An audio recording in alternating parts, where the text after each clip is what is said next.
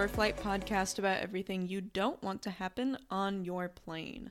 Today, we are getting into... Oh, also, I'm Caroline Miller, but you already knew that. So today, we are getting into the very, very recent disaster that occurred on board Southwest Airlines Flight 1380. This flight shattered the statistics of modern airline flight that comfort millions of anxious flyers every day, like myself. Southwest Airlines Flight 1380 was the first fatal airline accident associated with a major U.S. passenger airline since Continental Connection Flight 3407, which crashed into a house in 2009 and killed 50 people. Southwest Flight 1380 was the very first accident involving a Southwest plane that killed a passenger, and the tragic situation really could have turned out much worse were it not for the amazing skills of the pilot of the flight that fateful day and the actions of the passengers and flight attendants. One of the scary things about Southwest 1380 is that you can actually see pictures and videos from inside the plane during the accident. So, in essence, you can kind of experience what it would be like to actually experience a life or death experience on a Southwest flight, which really creeps me out because I fly Southwest all the time and I have a Southwest credit card and I just really like Southwest. But anyway, what are the credit card numbers? 1, 2, 3, 4. Go away, hackers. Security code is WTF. Anyway, with me today, as you might have guessed, is Trevor. Trevor keeps saying that he's not coming back on the podcast, but then he comes back anyway. And I think it's because Trevor is also a plane nerd like you and me, but he's too cool to admit that he's a plane nerd. I don't know about that. Oh, yeah. Then what is it? I don't really think about planes, and I really don't think about plane crashes ever. Ever? Ever. If when we were watching The Last of Us, and in the first episode, the plane crashes and, kills people. Were you just like, that didn't exist? I don't think about plane crashes. I thought about it in that second. I was like, wow, that was pretty cool to look at. I hate... Anyway, moving on. Let's talk about something that happened in real life. And we're discussing it with... Cordyceps. No! Yeah. Oh. Good Lord, Trevor, if you derail one more episode with pop culture references, I swear I'll never forgive you for all the Marvel stuff. Anyway, let's crack into this real thing that happened in real life that was really bad. Southwest Airlines Flight 1380 was a regularly scheduled passenger flight from LaGuardia Airport in New York City to Dallas Love Field in Texas. The aircraft involved in the accident flight, which will play a critical role in this story, was an 18-year-old Boeing 737-700 series. The crew flying the diseased plane that day were some of the most qualified, competent pilots I've ever heard about. Our captain was 56-year-old Tammy Jo Schultz, and she had been a U.S. Navy fighter jet pilot earlier in her career, and she had been flying with Southwest for nearly 25 years since 1994. She had amassed an impressive 11,715 flight hours, the vast majority of which were on the Boeing 737 aircraft type. First Officer Darren Lee Elliser was 44 years old, and he was a former U.S. Air Force pilot and an Iraq War veteran. He had been flying with Southwest for over a decade, starting in 2007, and he had accumulated 9,508 flight hours at the time of the accident flight. There were 3 flight attendants, 144 passengers on board, bringing the total number of souls to 149, but the number of people that would leave the plane in one piece that day was 148. Shortly after takeoff at 11:03 a.m., the aircraft reached an altitude of 32,000 feet. So far, 30 minutes into the flight, the trip had been completely normal. The crew later testified that there was nothing abnormal or noteworthy about the initial leg of the flight, but that was about to change.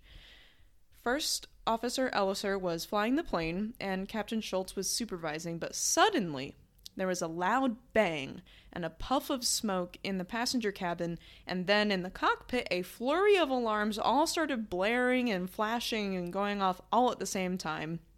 The plane depressurized and rolled hard to the left, and oxygen masks automatically dropped from the ceiling as gray smoke continued to billow throughout the passenger cabin. Someone brought a bong on board. That's why the FAA won't let you transport weed from legal state to legal state, because if you bring weed on board a plane, it just automatically depressurizes the plane, and there's an alert in the cockpit that's like, dank, No, it was land, call police, land, call police. Anyway, it wasn't a bong. It was something actually very horrible. In row 14, there was even more chaos unfolding because a passenger and 2 flight attendants were desperately holding on to 43-year-old Jennifer Riordan, a mother of 2 young children from New Mexico. The window that she had been sitting peacefully by just moments before had been shattered, along with a section of the fuselage that now had a hole in it, and she had been partially sucked out of the plane. And the immense speed of the aircraft combined with the altitude of the plane had rendered Jennifer unconscious as her limp body slammed onto the outside of the 737. The left engine, meanwhile, was violently breaking apart piece by piece, and the plane continued to roll, and it rolled by as much as 40 degrees until Captain Schultz took the controls and regained control of the aircraft. Also, during this entire thing, the plane was shuddering and vibrating violently and making horrible, scary sounds, too. So, as if everything wasn't already horrifying, you're also being shaken like, I can't even think of a thing that is as horrible as this. You're just being shaken a lot, and the sounds are scary, and everything is scary, and there's a hole in the plane, and you're in the plane, and hey, there's an oxygen mask. So Captain Schultz, once she got control of the plane back, she said, okay, there's procedures to go through, and we're going to do this right. So she commanded the first officer to go through the emergency checklist, as is proper procedure, and after the emergency checklist was complete, she got in touch with air traffic control, declared an emergency, and requested a diversion to the nearest airport. Like, first one, just let me go there. And initially, she thought that the nearest airport would be the best option because the plane had become almost impossible to control. The crew would later testify that the plane was a disaster and that it was really hard to keep a hold of. And luckily for everybody on this plane, Captain Schultz is an amazing aviator, and she was successfully able to fly the plane. And once she felt like, okay, I can control this enough to make it to Philadelphia, she retracted her request for the first available airport and instead requested a diversion to Philadelphia for an emergency landing. And the reason she did this is that Philadelphia was the most logical choice for an emergency landing of a 737 because the captain knew that, these tiny airports might not have it. They might not have all the medical and emergency equipment needed, but Philly definitely would have all the equipment needed to handle the situation. And so she's like, okay, I'm gonna go to Philadelphia. And she used all of her expertise that she had acquired in the Navy, and she brilliantly flew the plane under extraordinary circumstances to Philadelphia.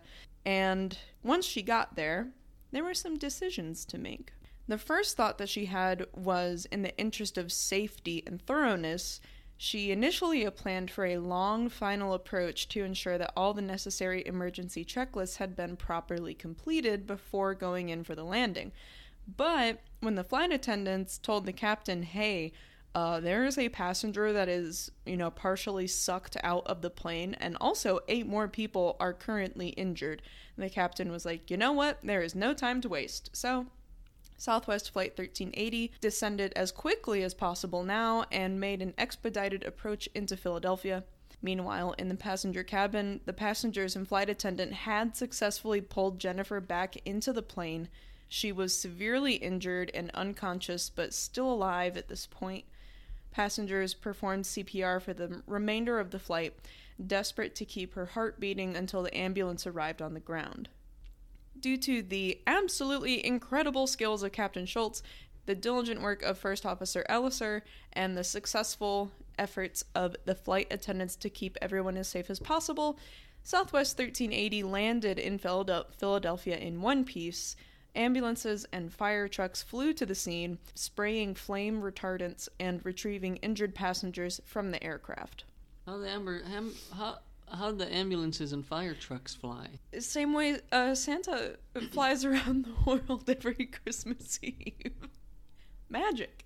But on a serious note, Jennifer Riordan, the passenger who had been sucked out of the plane, was sped to a Philadelphia hospital where she quickly died from blunt force trauma to the head, torso, and neck. Unbeknownst to her children that were across the country and hadn't heard about the flight at all yet, they had just lost their mother. Her husband, Michael Riordan, lost his wife, but the world at large as well had lost an incredible person overall, because Jennifer was not only a loving mother and spouse, but she was also an accomplished human being in a lot of different ways. Her family later said that she was, quote, the bedrock of our family, and that she and her husband, quote, wrote a love story unlike any other. Her beauty and love is evident through her children. Jennifer was vice president of community relations at Wells Fargo in Albuquerque, where she used her position to dedicate herself to philanthropy and giving back to her community in Albuquerque and the entire southwest region of the United States in general. In fact, she had facilitated a volunteer service of more than 1,000 people. Wells Fargo said that she was, quote, a well-known leader who was loved and respected. A previous employer, the University of New Mexico Health Sciences Center, said that she was an, quote, amazing community leader, team member, wife, and mother. Her passion for our community, our students, and our future was unwavering. So next time you're on a flight and you're like, ugh, who is this person sitting next to me? Why do I have to be so close to them in these tiny economy seats? I should have upgraded to business when I had the chance. Just remember that the person you're sitting next to has people who love them and people that depend upon them, and you have no idea who they are. Yeah, but what if they smell bad? So what I'm hearing is, if you smell bad, it doesn't matter if you've saved the lives of 20 people from a burning building. Yeah, because you're going on a plane. You should prepare. You should, you're sitting in a tube with people for hours.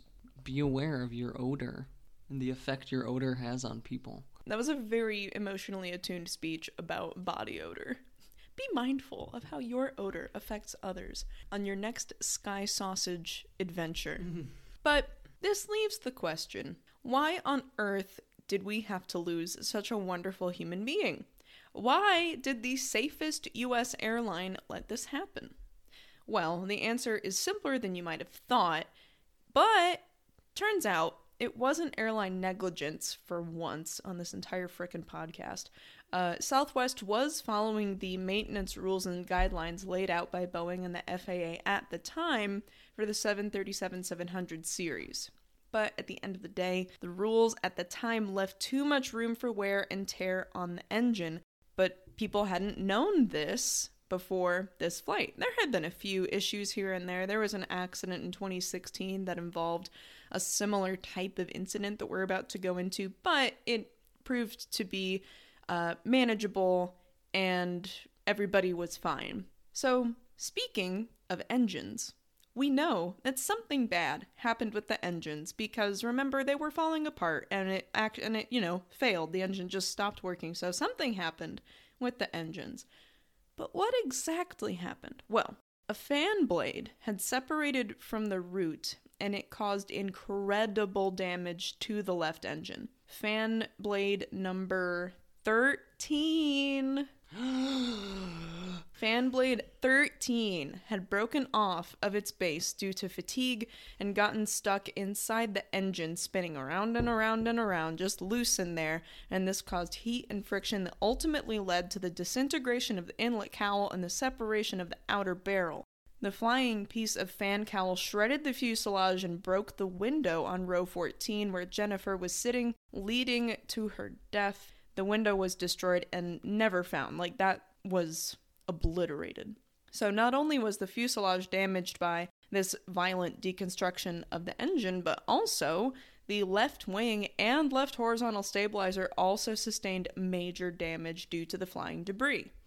On November 19th, the NTSB released their final report on Southwest Flight 1380. It read, quote, "The National Transportation Safety Board determines that the probable cause of this accident was a low cycle fatigue crack in the dovetail of fan blade number 13, which resulted in the fan blade separating in flight and impacting the engine fan case at a location that was critical to the structural integrity and performance of the fan cowl structure. This impact led to the in-flight separation of fan cowl components, including the inboard fan cowl aft latch keeper, which struck the fuselage near a cabin window and caused the window to depart from the airplane, the cabin to rapidly depressurize, and the passenger fatality." So you can kind of see in that statement that a lot of things went wrong, where if things had happened slightly differently, it might not have been fatal. Like it had been in the past. Like, this type of issue had come up a few times in recent years, but it never seemed like something that could result in, say, breaking a passenger window. Because a key phrase in that report is impacting the engine fan case at a location that was critical to the structural integrity and performance of the fan cowl structure. So what that tells me is that it hit this like Achilles heel of the entire engine, and fan blade number 13 just happened to hit the magic awful spot where everything flew apart. But maybe if it hit a different spot of the cowl, it might not have happened. Maybe the Boeing's heel, Boeing's cowl. Hey, there you go. It's new aviation mythology. Achilles heel, Boeing's cowl. There you go.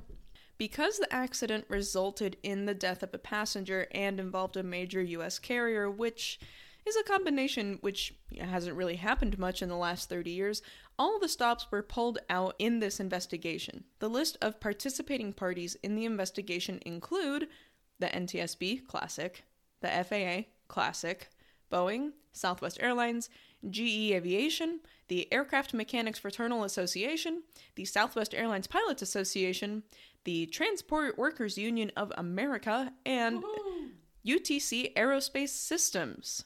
The NTSB initially estimated that the investigation would take 12 to 15 months, but it ended up taking 19 months. Uh-oh. Yeah, it's a lot of work for these people. That's an extra 4 months, at least. But to be fair, I would rather them over-investigate than under-investigate. Like, I want to know exactly what happened so this doesn't happen again, you know? Yeah, maybe. This comes straight from the mouth of a man who, quote, doesn't think about plane crashes. So we can ignore him. Anyway, one of the first things investigators noted when reviewing ATC radar information was, hey, there were some pieces of the plane that separated from the plane and fell to the ground in Pennsylvania. Because of the weather information and good old-fashioned investigative work, the NTSB was able to find the debris in a field near the town of Burnville, Pennsylvania. If you live in or near Burnville, Pennsylvania, give me a whoop whoop. Just kidding, I can't hear you, it's a podcast, but whoop whoop in your car or cleaning or whatever you're doing. Anyway, the engine nacelle, aka the casing that wraps around the engine, was found ripped in 2 pieces on the ground. They brought this back as evidence, and they used it to help the engine manufacturer send out a service bulletin.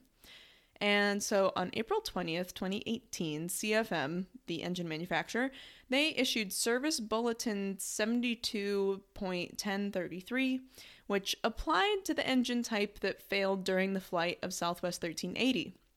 The bulletin stated that all CFM 56-7B series engines needed to undergo ultrasonic inspections of their fan blades.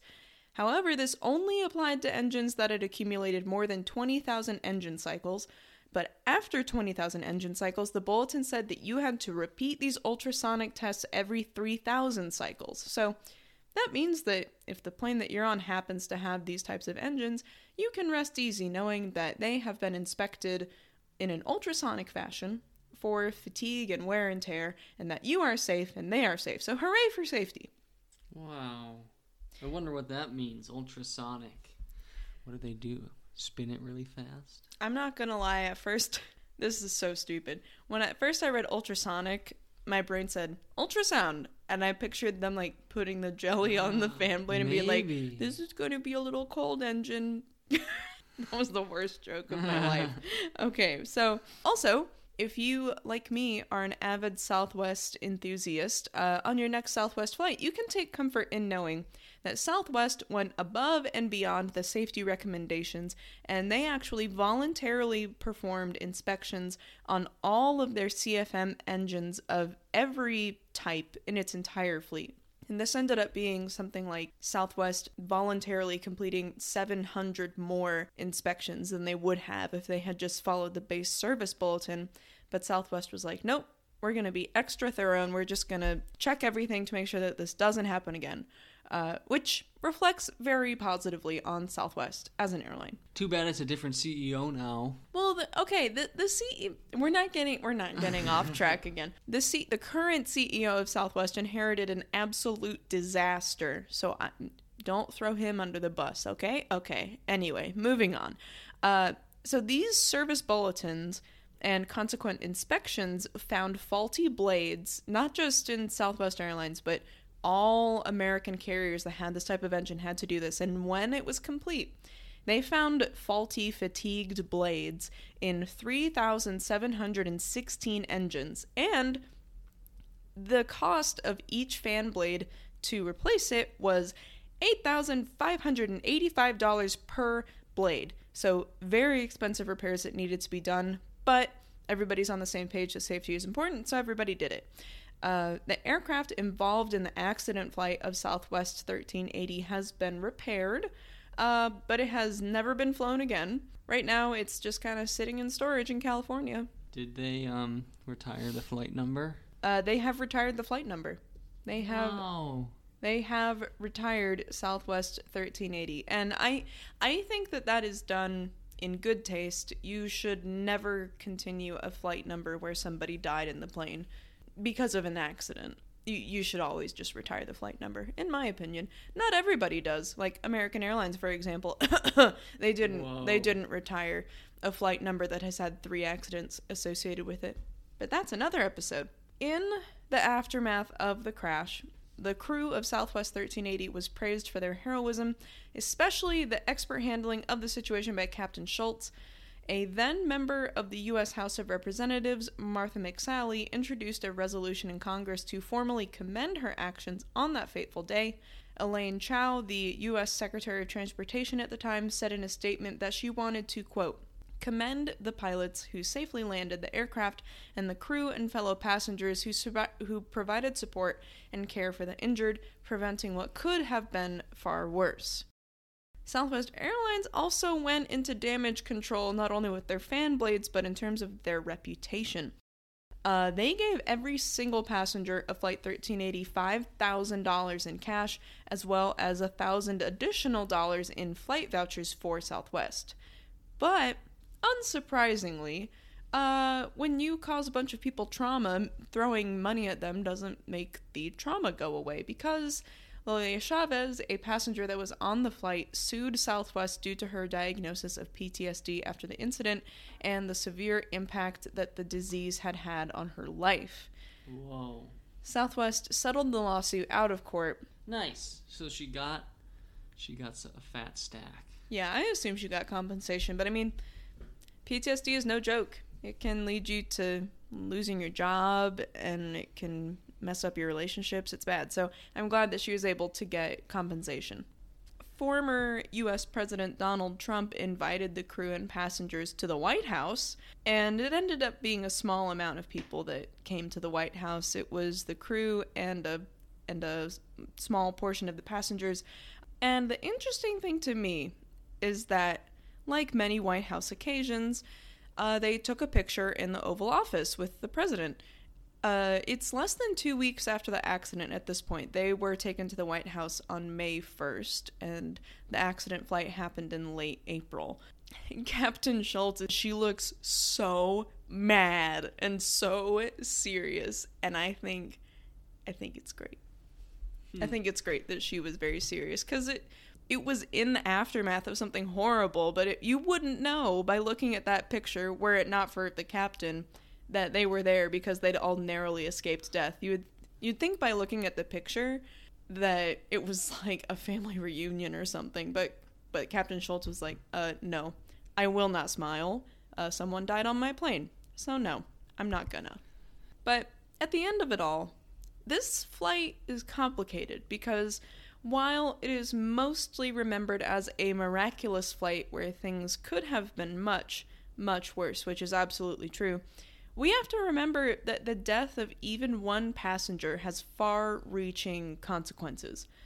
Jennifer's children had their mom die, and her husband became a widower, and her parents lost their child, and countless people lost a friend, a colleague, and a mentor.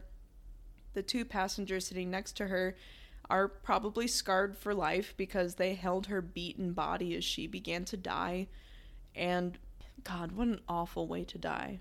So the tale of Southwest 1380 should not be remembered as like a near miss, or even I've seen some people describe it as a miracle, but Southwest 1380 should be remembered as a true tragedy that almost became a mass catastrophe, but didn't because of some amazing people.